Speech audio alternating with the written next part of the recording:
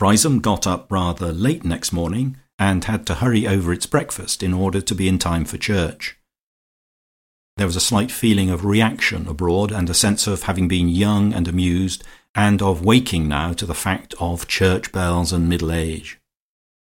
Colonel Boucher, singing the bass of "A Few More Years Shall Roll," felt his mind instinctively wandering to the cockfight the evening before, and depressedly recollecting that a considerable number of years had rolled already.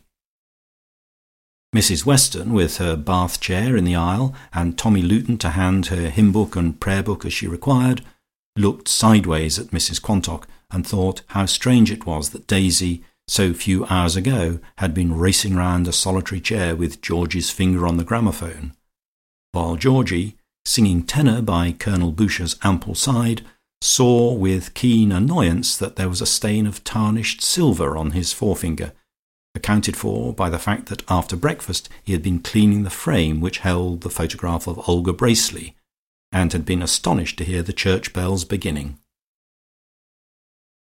Another conducement to depression on his part was the fact that he was lunching with Lucia, and he could not imagine what Lucia's attitude would be towards the party last night. She had come to church rather late, having no use for the general confession, and sang with stony fervour. She wore her usual church face, from which nothing whatever could be gathered.